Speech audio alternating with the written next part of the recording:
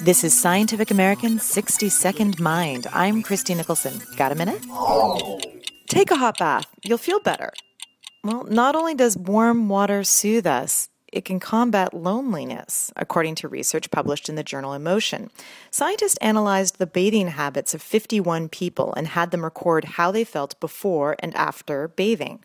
The researchers found that higher scores on a measure of chronic loneliness were associated with an increase in warmer baths or showers.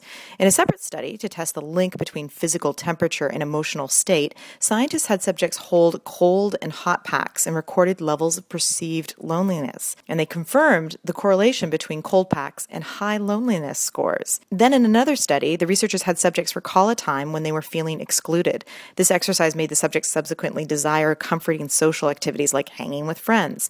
But this desire was reduced for those subjects who were asked to hold a warm pack. The authors claim that this association between warmth and security is innate, yet many of us are not aware of the link, certainly at least when it comes to taking warm baths.